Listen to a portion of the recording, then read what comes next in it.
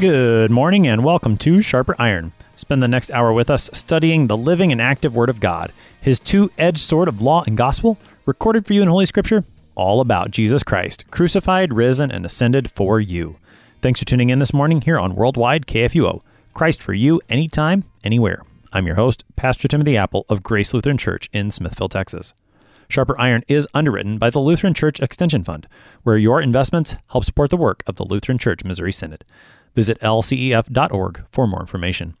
On this Thursday, April 1st, we are studying Mark chapter 15, verses 33 through 41. The fact is simple enough. Jesus dies on the cross.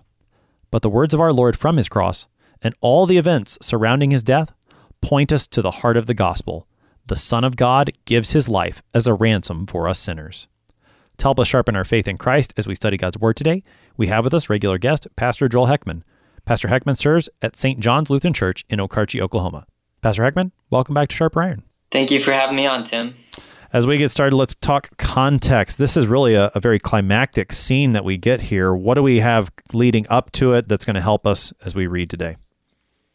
So the context, it's fairly extensive. I'm only going to go back to the start of chapter 15, but as many people probably know, coming up this Palm Sunday in the lectionary, the entire portion from chapter 14 all the way to the end of 15 is included in the gospel reading as an option. So you could go all the way back there, but I'll keep it a little bit more concise. Going back to 15 verses 1 through 20, leading up to this, we see Jesus, prior to the reading we're going to see today, he's just left on the cross, and we're left to see kind of what's going on.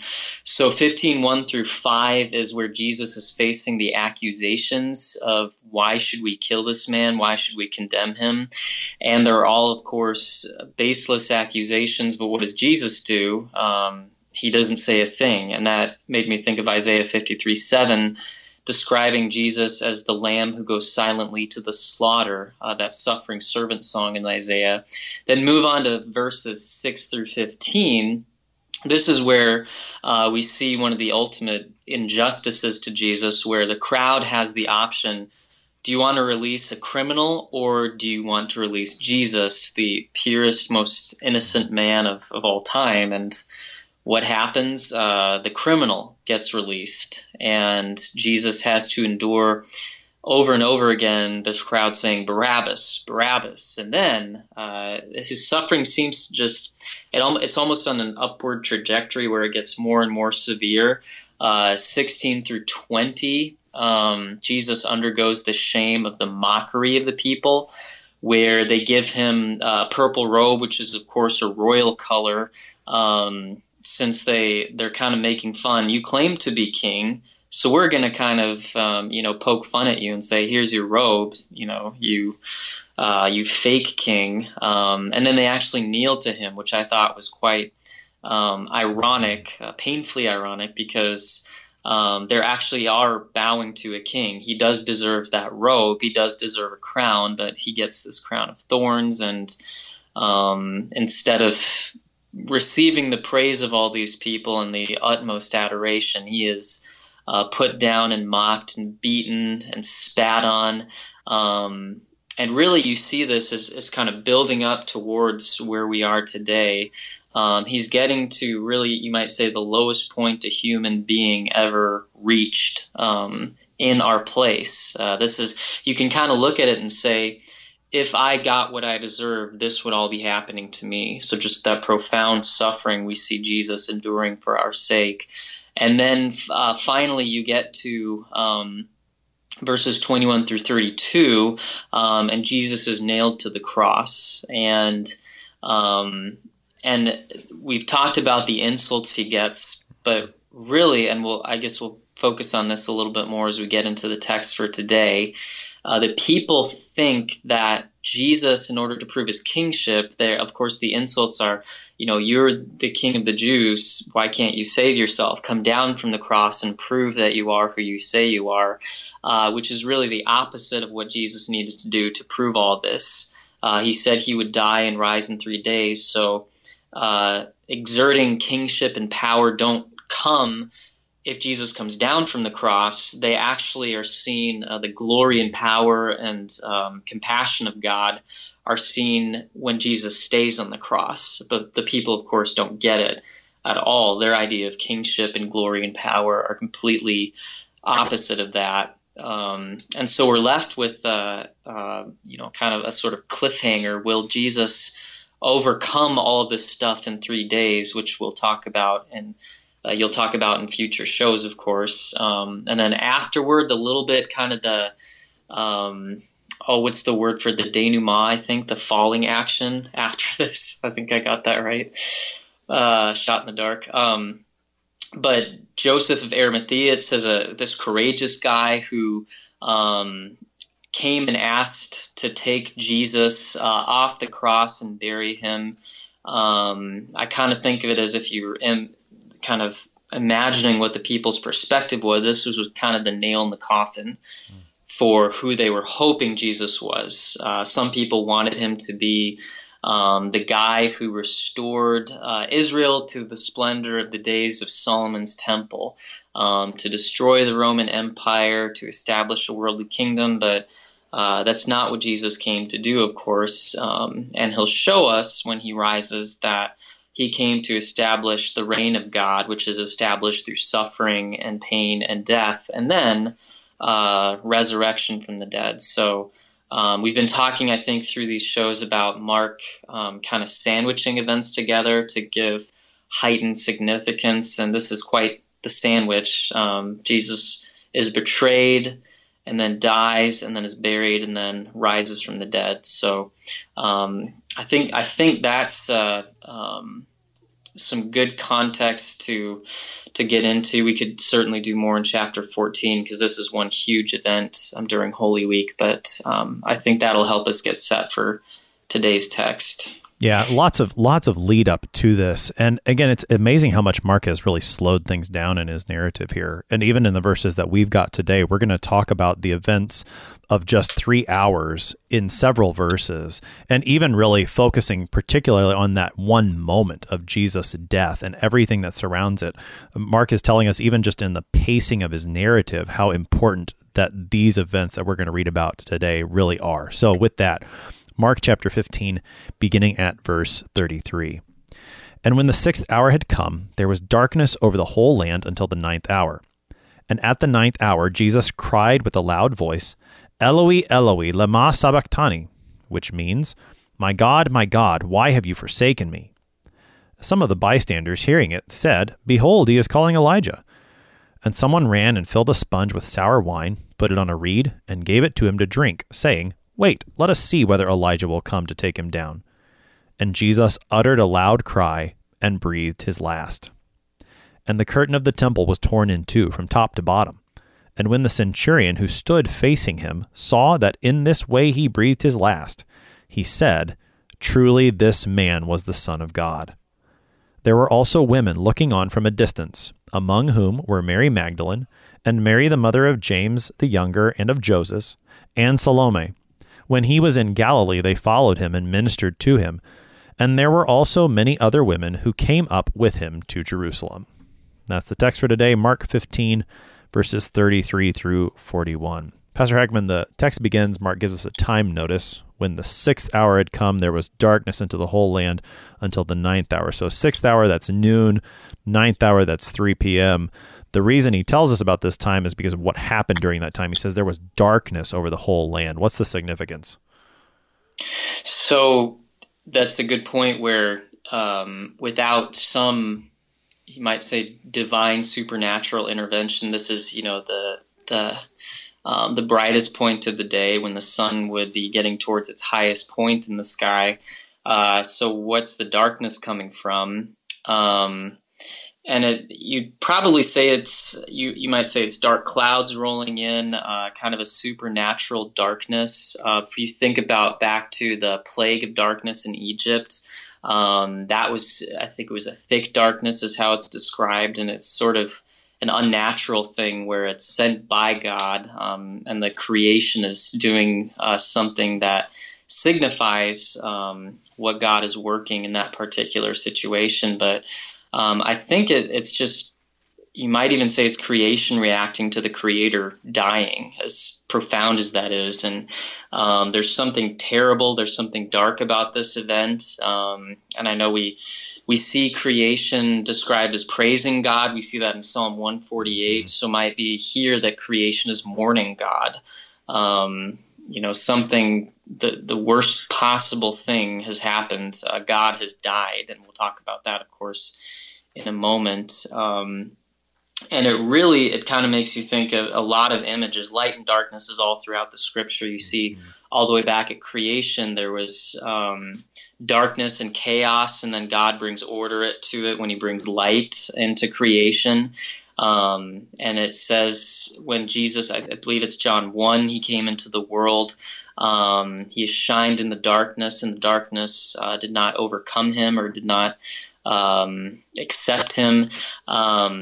And Jesus, when it says he's the light of the world, he himself says, he who walks in darkness will never, he who follows me will never walk in darkness, but will have the light of life. So here, when we see that darkness coming over the land, Jesus has been handed over to the forces of evil. And I think the darkness signifies that the forces of evil are going to do their worst against Christ.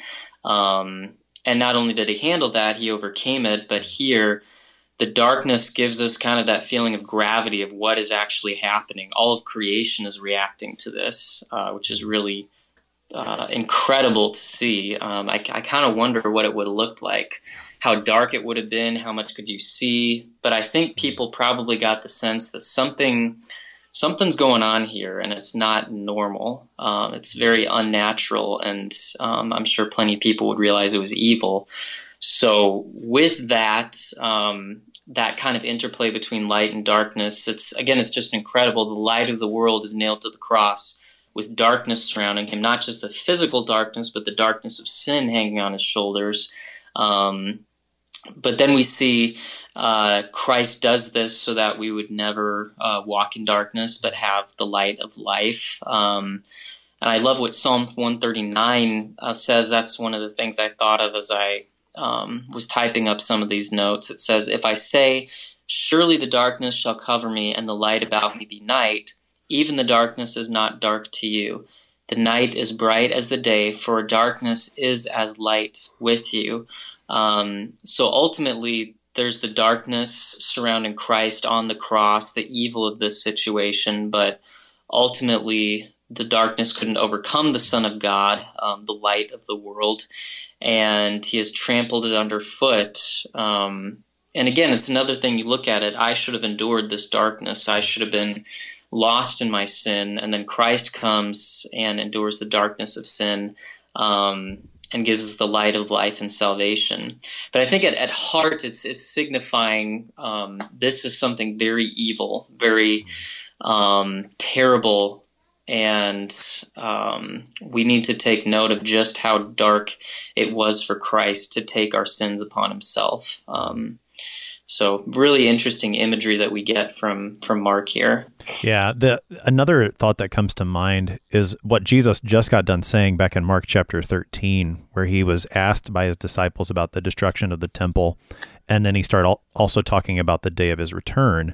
And he says in Mark 13, "In those days after that tribulation, the sun will be darkened." Mm-hmm. And thinking through some of the imagery that you get in the Old Testament concerning the day of the Lord, this day of Yahweh in which he wreaks havoc upon his enemies and destroys his enemies, so often that day is said to be a day of darkness. And so the darkness here testifies, among other things, there really is so much I think that you can see in this imagery, but among other things, that the day of the Lord has come. God's wrath is being poured out, and this is the wonderful thing that you keep pointing out. It's not being poured out on you. It's not being poured out on me.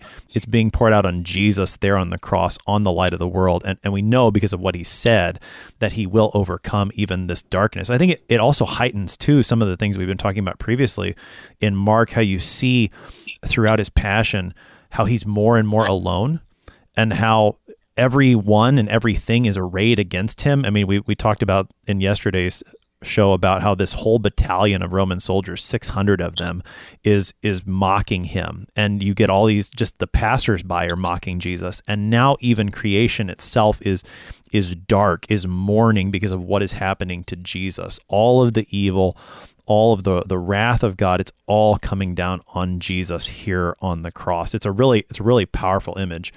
And to know that he's doing it for you, that's the joy. Yeah, absolutely. So with that, then, we're talking about Jesus being alone.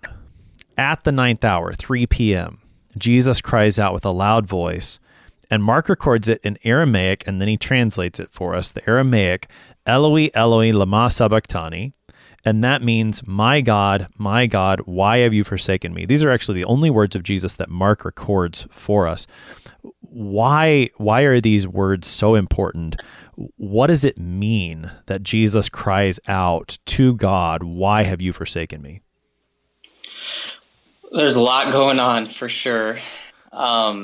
Maybe the best place to start is Psalm 22, which I guess we're recording this a week before Maundy Thursday, so a week from now, a lot of churches will be reading Psalm 22 at the very end of that service as the altar is stripped, which signifies the Lord Jesus was stripped of his life. He was, stripped of the presence of God, you might say, for us. Of course, that important phrase, for us. Jesus went through all this, and incredibly, this would have been written, if I think many people believe David wrote it, and it would have been about 900 years before Jesus spoke it on the cross. So that's amazing that all the way back, we know from eternity the Lord had this in mind, but even 900 years prior, he was kind of giving his people this image of, this is what my son will suffer for you. And we really say, when Jesus says, why have you forsaken me? You might say the Father turns his back on Christ. And this is not God showing disgust for Christ himself. It's showing his disgust for sin and his absolute condemnation of sin, which hangs on the Son. We call Jesus the sin bearer. So it's as though when we say, I believe it's 2 Corinthians, God made him who had no sin to be sin for us. And this is where we see Jesus being sin, you might say, so that we would become the righteousness of God. And this is what we see really clearly. What is it? What is the price? What is the penalty for sin? It's God abandoning someone, but not us. It's his son. This is really how you would define hell, as being completely separated from God. And that's why we say Jesus suffered that in our place. I think I heard another person say it, God was no longer intervening for the Son on the cross. It makes you think about when Israel was sent into exile after, years and years of unfaithful kings, rejection of the prophets, calling them to repentance. Finally, the northern kingdom's defeated, the southern kingdom's defeated, they're exiled. And that's kind of an image of maybe Jesus, if you want to picture it. Jesus is in exile right now where we ought to have been. But this is so much more severe, really, than anything Israel endured, because only Christ could endure it. So, really, God, in order for us not to be abandoned, God had to abandon Christ, so that we would never know what it means like to be truly alone, to be truly cut off from God. Again, a quote from Norman Nagel says, sin has to be answered for. There must be justice, and the price must be paid, but the Lord does not give us the wages of sin, eternal death. He gives that to Christ in our place, and Christ takes it and bears it. And so it's really an amazing reversal where you see God turning his face away from Christ, forsaking Christ, and instead turning toward us when it should have been the complete opposite. So if you gloss over this, I think it's stricken, smitten, and afflicted that Lenten hymn. I think it's a Holy Week hymn. I think it's ye who consider sin but lightly, or take sin but lightly. I don't remember what the exact line is, but it says, kind of take a look at what's going on here. And then you'll see just what the depth of your sin is, seeing what Jesus went through to take it away from you. So it's a profound suffering that we'll never understand truly. And thanks be to God that we'll never understand it, because if we did, that would mean we were eternally condemned. But Christ, it's so hard to wrap your mind around it. What is it like to never, or like to not be in the presence of God, to be completely cut off? And, even just one moment of that would be complete agony, but Jesus is enduring it for all people. So yeah, stricken, smitten, and afflicted. The way that it says, mark the sacrifice appointed, see who bears the awful load. Look at the one who's carrying this load. And the hymn concludes, "'Tis the Word, the Lord's anointed, Son of Man and Son of God." That's the one who bears it, and it is a fantastic mystery that the Father abandons the Son, which is just mind-boggling to even think about. But it is, this is such a wonderful moment for you and for me, because as you said, this means that God does not abandon us. He abandoned Jesus so that he doesn't abandon us. And I'm thinking through the Old Testament, some of the places where, think about how often the Psalms teach us to pray that the Lord's face would shine upon us, or even in the Aaronic benediction that we'll often use in our church services, we ask the Lord would make his face or his countenance shine upon us, that the Lord would look at us is a wonderful thing. Here it's not just that the Father's not looking at Jesus, but has actually left him. Or even in I think it's in Ezekiel, where the Lord leaves his temple, and how a horrific thing that is to imagine the Lord leaving his temple. Well, again, what is Jesus experiencing here? Even more profoundly than that, God actually abandons him. And as you said, this is the moment that Jesus suffers hell. We'll often talk about this when we're talking about the creed and the descent into hell. That's not Jesus suffering hell. This is the moment that Jesus suffers hell. The other thing that stands out to me here, and I don't know if you have any thoughts on it, I've got a couple, but Mark does record these words for us in Aramaic, which is not the only time that he records for us words in Aramaic. And as I've been thinking through this in the Gospel of Mark, the other places that he does record Aramaic words are in the raising of Jairus' daughter, back in chapter 5, Talitha Kumi, little girl, get up. And then he says to the man who's deaf and mute, Ephphatha, be opened. And then here you get the words Eloi, Eloi, lama sabachthani. And I'm not sure if Mark intends this or not, but the connection that I want to draw is that in both of those other cases, you have what you might call performative words. When Jesus says something, it happens. Yeah. And I wonder if Mark wants us to draw, and the Holy Spirit wants us to draw this connection to these words of Jesus as well, that when he says these words, something's happening. And the something is that God's abandoning Jesus so that he won't abandon you. Any thoughts on that?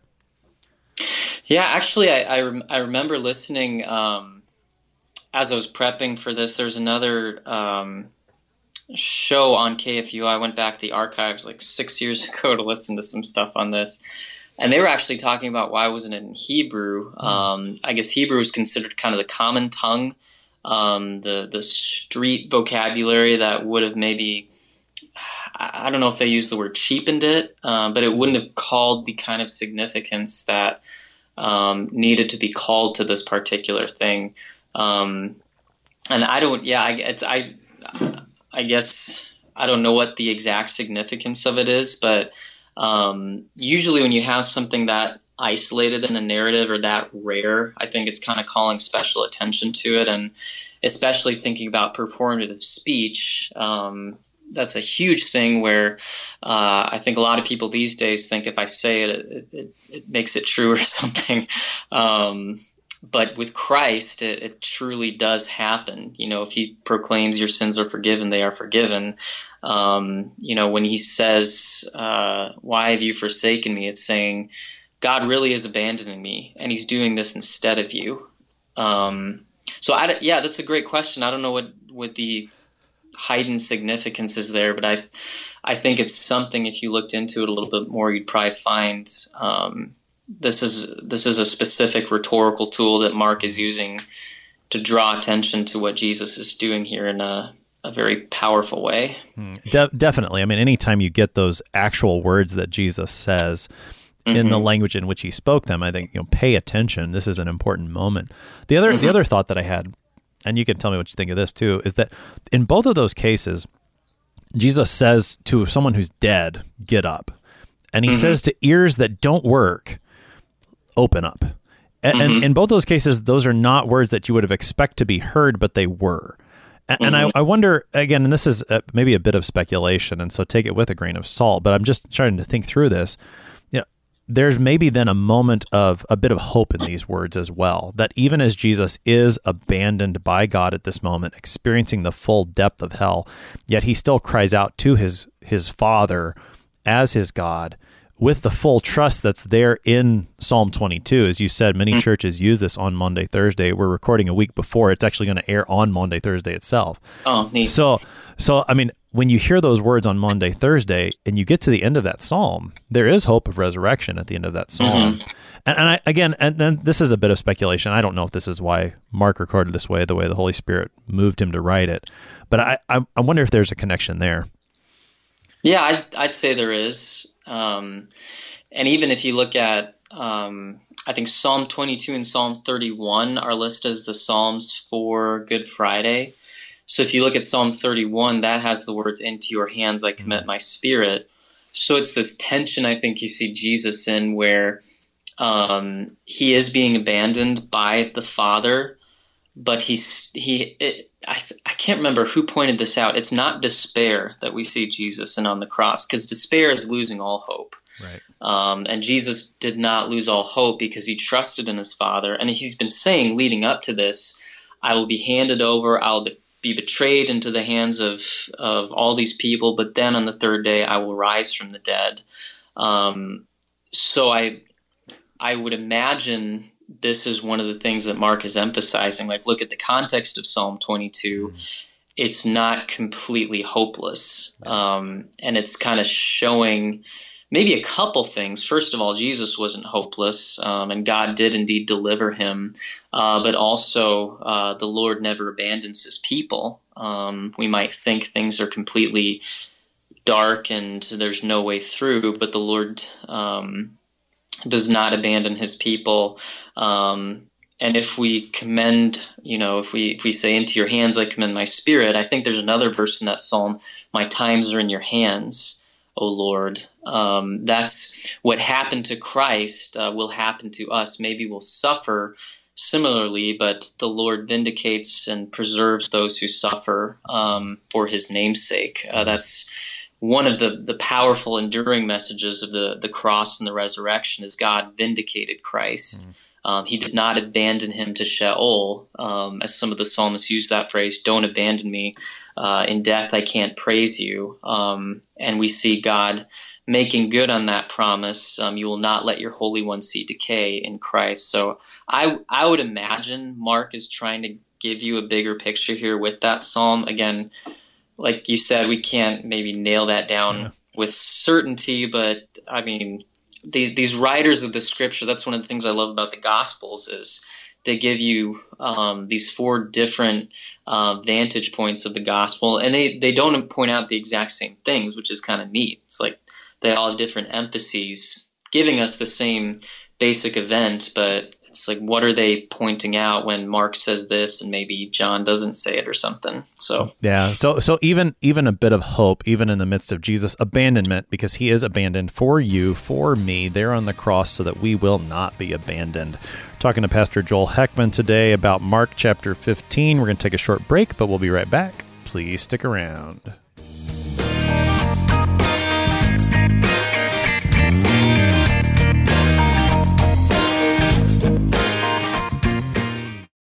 Since 1978, Lutheran Church Extension Fund has had the humble privilege of supporting Lutheran Church Missouri Synod ministries and her workers. Thanks to faithful investors, LCEF has provided thousands of church workers, congregations, schools, and organizations with the low-cost loans and resources they need to reach more people with the saving name of Christ. To learn more, visit lcef.org or call 800-843-5233, 800-843-5233.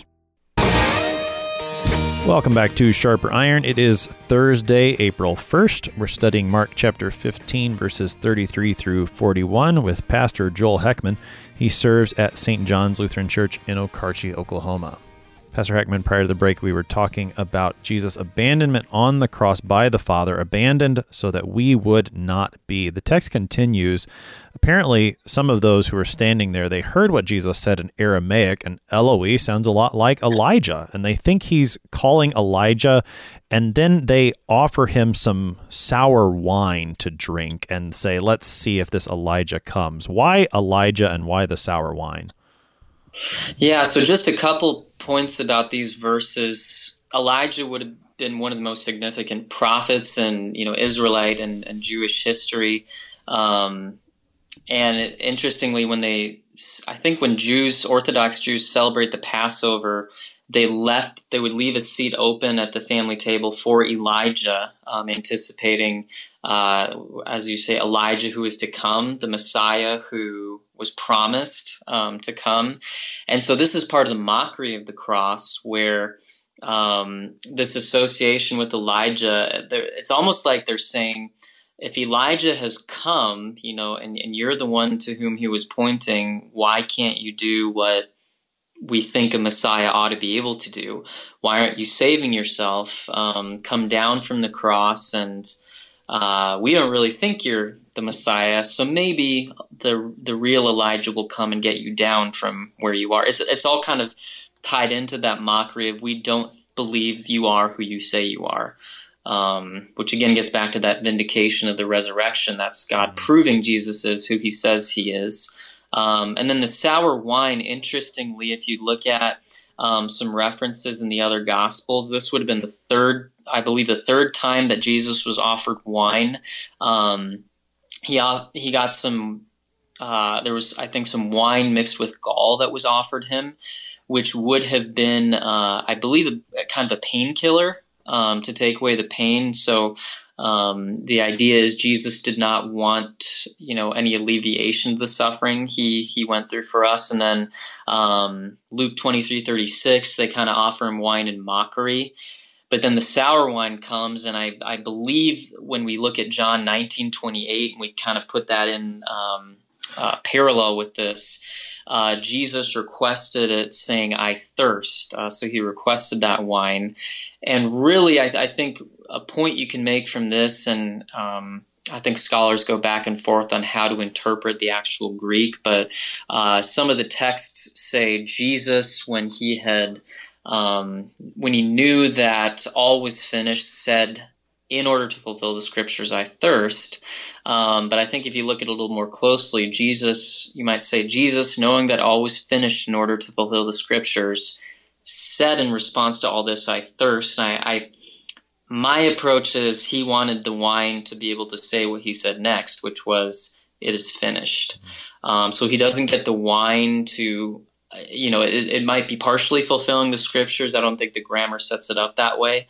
I think it's kind of showing Jesus, whose breath's away from death, in just the weight of all sin is upon him. And what does he do with the wine? He wants to drink it to clear his throat and yell out for everyone to hear, it is finished, and accomplish your salvation when he breathes his last. So probably plenty more we could go into with that, but I think those are just a couple of points to bring away that add not only to the mockery that Jesus was enduring and maybe some of the thought behind that, but also why did he want that wine? I think it was to proclaim it is finished, for you again.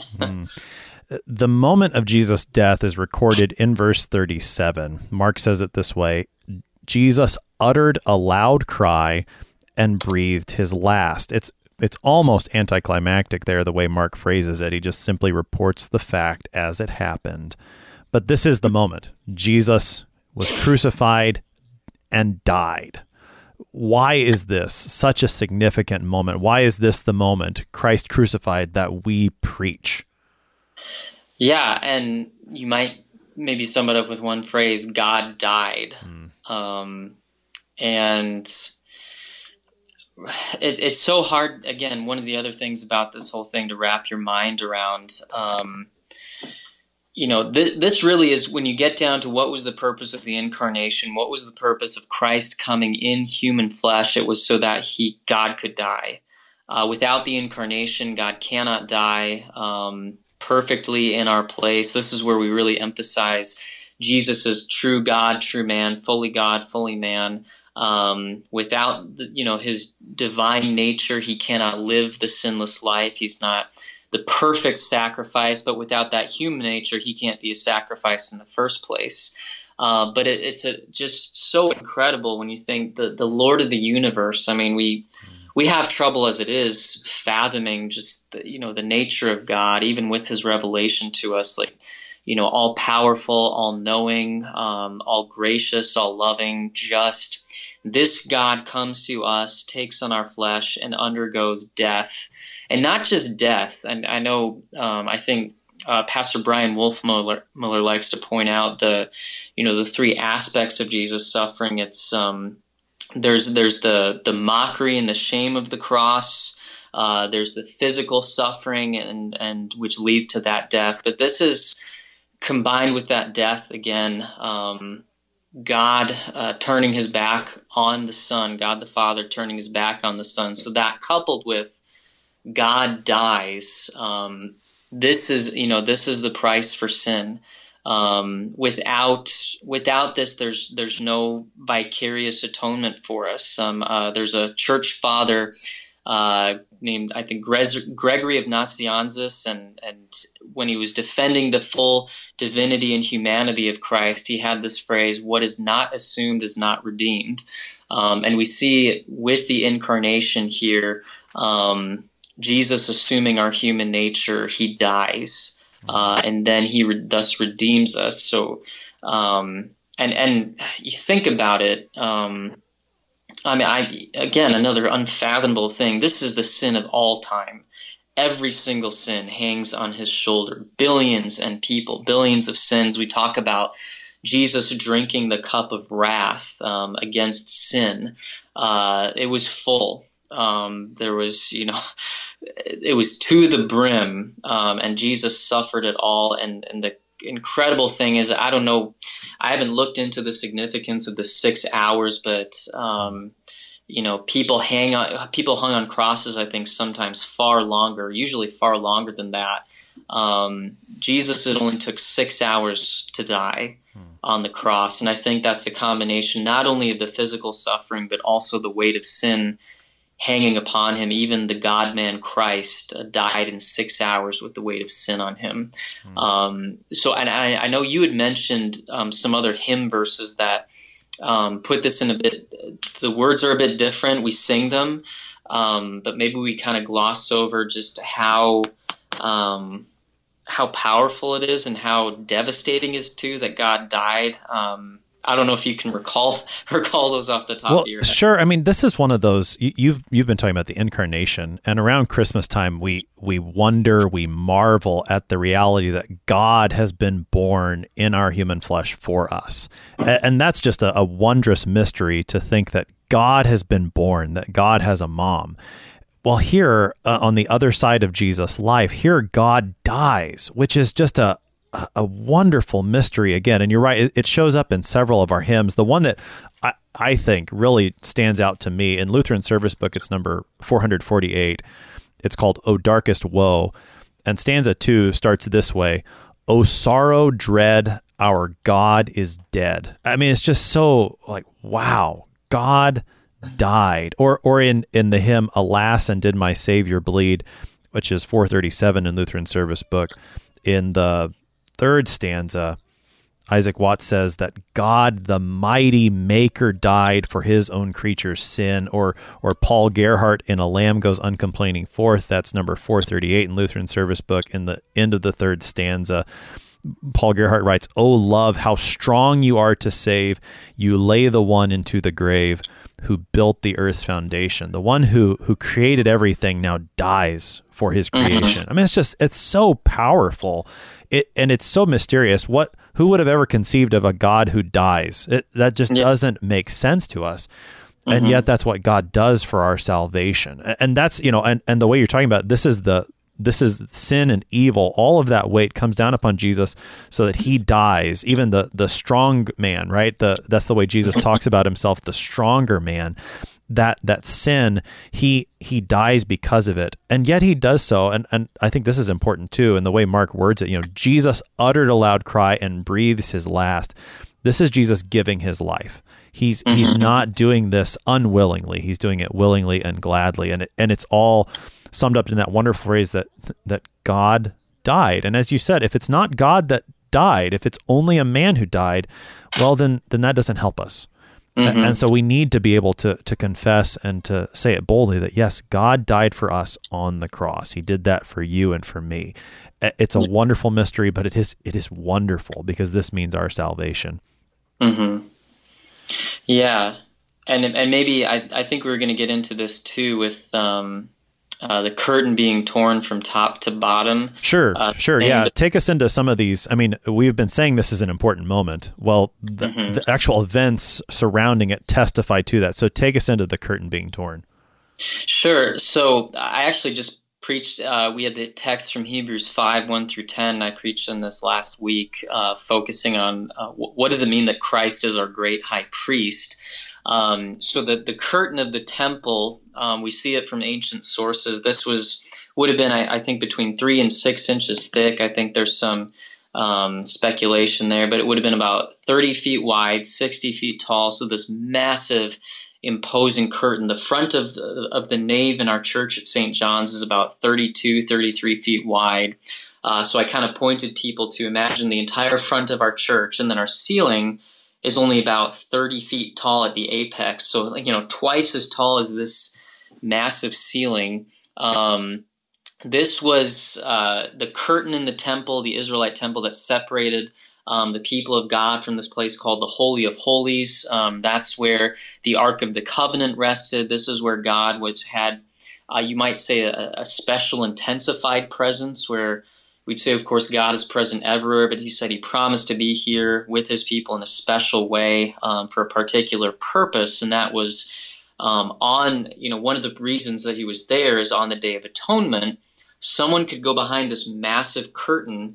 Only the high priest could do that, and sprinkle blood of sacrificed animals on the mercy seat in the Holy of Holies.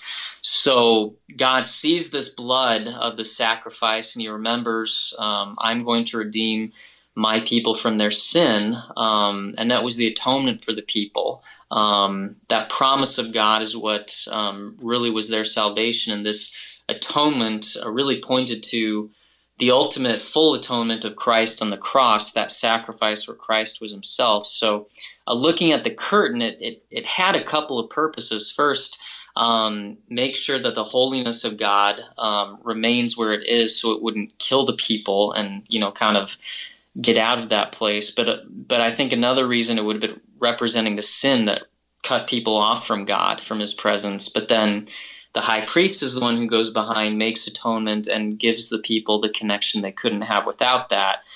And that's exactly the way Christ is. The curtain being torn here, the moment it tore in two, that's when our separation from God ended. It was essentially saying Christ is the atoning sacrifice. He is the proper, perfect sacrifice, sufficient for our salvation.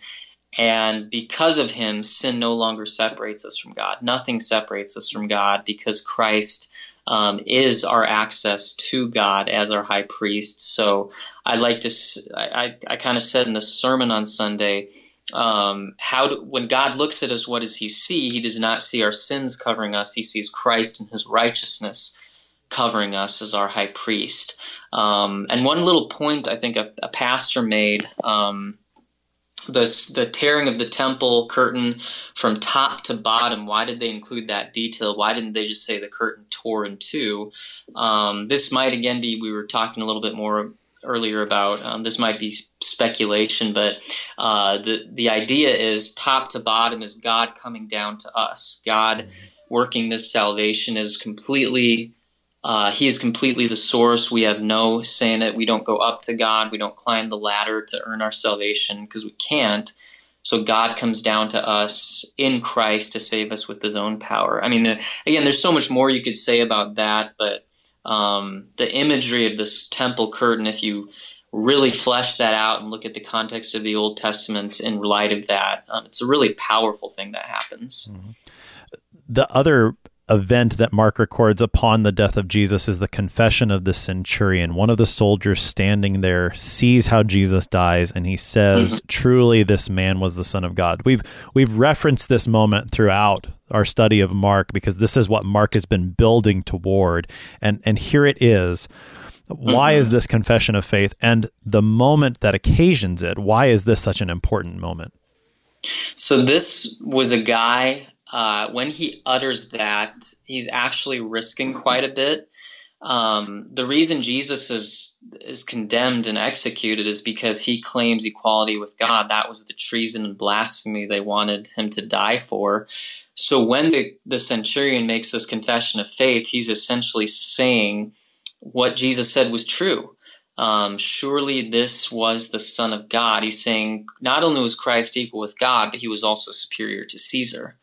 And that would have been, really blasphemous. And he knew, I mean, you'd think, I kind of had this thought, if anyone knew that it was a good time to keep his mouth shut, it would have been the centurion, because he could have suffered. He's looking up at this guy, and he must have known, he was part of a torture detachment. He was the one who professionally crucified people. He had to know, if I say this, I might be in the same position that this guy I'm saying it about is. But we see, I think this is one of the best explanations we can give is, why did the soldier say this? What's the significance of it happening now? Well, he is face to face with the Word made flesh, with the divine Word. And what does God use to create faith? It's his Word. And I believe God is creating faith through Christ, his Word here. I think there's a little bit more kind of, if you look at the whole context of Mark, there's some significance to that phrase, the Son of God too. What's the first thing that Mark tells us in Mark 1:1, the beginning of the gospel of Jesus Christ, the Son of God? This phrase is not used again until the centurion says it here. So everything sandwiched in between is to show a couple things. First, Jesus is fully man with all that happens to him, but also that he is the Son of God. This confession of faith is kind of everything that's happened in between. Jesus healing people, Jesus forgiving sins, Jesus with power over nature, Jesus raising people from the dead. It's meant to emphasize this really is the Son of God, and that kind of culminates in the sacrifice that Jesus is undergoing here. That is kind of the height of him proving that he is God's Son, going on our behalf. And I love to say it, this is where we see God's glory and delight to save sinners. It's God's glory to be hoisted on a cross, as we see in John 12, to be lifted up. I think Dr. Gibbs at seminary used this phrase once, Jesus' enthronement on the cross. And it's, again, the total opposite of what you'd expect with a deity, with someone who claims to be the king of the Jews, the king of all people, the king of the universe. This is how you're going to prove it. And yep, that's God. This is exactly the way it needed to happen. And that confession, I think, is meant to emphasize that Jesus really is the Son of God, come not only to bear our sin, but to pay for it and pay that ransom for our sins so that we would have eternal life. Right. As he said back in Mark chapter 10, the Son of Man came not to be served, but to serve and to give his life as a ransom for many. And here he does it. And what's amazing is how much the centurion stands in contrast with those who are mocking him, particularly the chief priests and the scribes, who said to Jesus, come down and we'll see and believe. Jesus, of course, doesn't. Here he stays on the cross, and the centurion sees that and he believes. That's what Jesus wants. He wants you to believe in him because he stays on the cross as the ransom for your sins. Pastor Hagen, we got about 5 minutes here. Let's talk a little bit about these women that Mark mentions at the end. Just give us a few thoughts on the women before we wrap things up. Yeah, so these are the faithful women who had been following Jesus. The men, as Jesus referenced in Matthew 26:31, he said the sheep will be scattered when the shepherd is struck. So the women weren't scattered. They remained close to Jesus. There probably wasn't as much of a threat that they would have been captured and tortured. It was traditional for Jewish women to mourn in this manner at the execution. But these women were faithful in following Jesus for 3 years. It says they followed him and ministered to him. So what that involved, we're not entirely sure. Maybe it meant making sure Jesus was fed, keeping his garments mended, doing all these acts of service, which it doesn't get much laud, it doesn't get much mention. And certainly today in our world, it probably wouldn't either, because, you're not receiving a living wage for that. You're not doing something that's spectacular in the eyes of the world. But I think this is recorded not only to emphasize the faithfulness of these women, which emphasizing that would not have been, if you were trying to make up this story, if this were a hoax, you would not have called out women because they didn't have very high status. But this is, I think, Mark making the point that these women stayed with Jesus even to the point of death, and they ministered faithfully to him. And that's really it's everything you do faithfully on God's behalf is important, especially these women who were taking care of the physical needs of Jesus for 3 whole years. They were hurt by this, and we see that hurt here as they're gathered around the cross seeing this man die. But of course, these women will be comforted too. This man they followed around for 3 years isn't a fraud. He is who he says he is, and that resurrection, maybe their joy was just a little bit deeper because they were in that position of service. They rejoiced that this man who they helped so much really is the Son of God. So not a small point that Mark mentions these women here.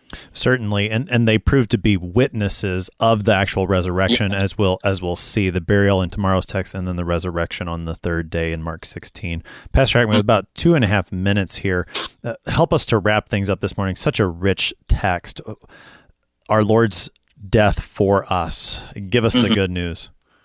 So I think the last thought I had when I was closing this up was the word mercy. Mercy is not getting what you deserve. Grace is getting something you don't deserve.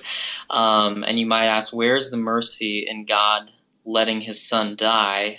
Some people will say this is divine child abuse, which is absurd. This is the Father and the Son united in their will to save humanity from sin's curse. This is not God the Father doing something cruel. This is Christ going willingly to the cross so that we don't get what we deserve. He gets what we deserve. And so really it's on full display, God in Christ taking into himself the suffering for sin, paying a debt that we could not pay, getting rid of sin's curse when we could not get rid of it ourselves. And this is what God had planned before time began, from all eternity. He was going to do this. So everything in history has been building up to this point. This is this combined with Easter Sunday, of course. But this is the pivot point in all of history. It leads up to this. Everything points forward and back to it. This is our identity. This is where we say, how do I know God loves me? Look at Christ on the cross. There is absolutely no doubt when you see that there. How do I know God keeps his promises? How do I know God takes away sin's curse for me and gives me life? it's this moment right here when Jesus breathes his last and gives his life for us, and then we're connected to that. We benefit from it by the gift of faith in Christ. So, there's so much more we could say, but I hope that sums it up fairly well. Such wonderful news. God died for you. Pastor Joel Heckman is the pastor at St. John's Lutheran Church in Okarche, Oklahoma, helping us this morning with Mark 15, verses 33 through 41. Pastor Heckman, thanks for being our guest today. Yeah, thanks, Tim. It was an honor. I appreciate it. I'm your host here on Sharper Iron, Pastor Timothy Apple of Grace Lutheran Church in Smithville, Texas. If you have any questions about Mark 15 or any of the Gospel according to St. Mark, send an email to kfuo@kfuo.org. We love to hear from you. Thanks for spending the morning with us. Talk to you again tomorrow.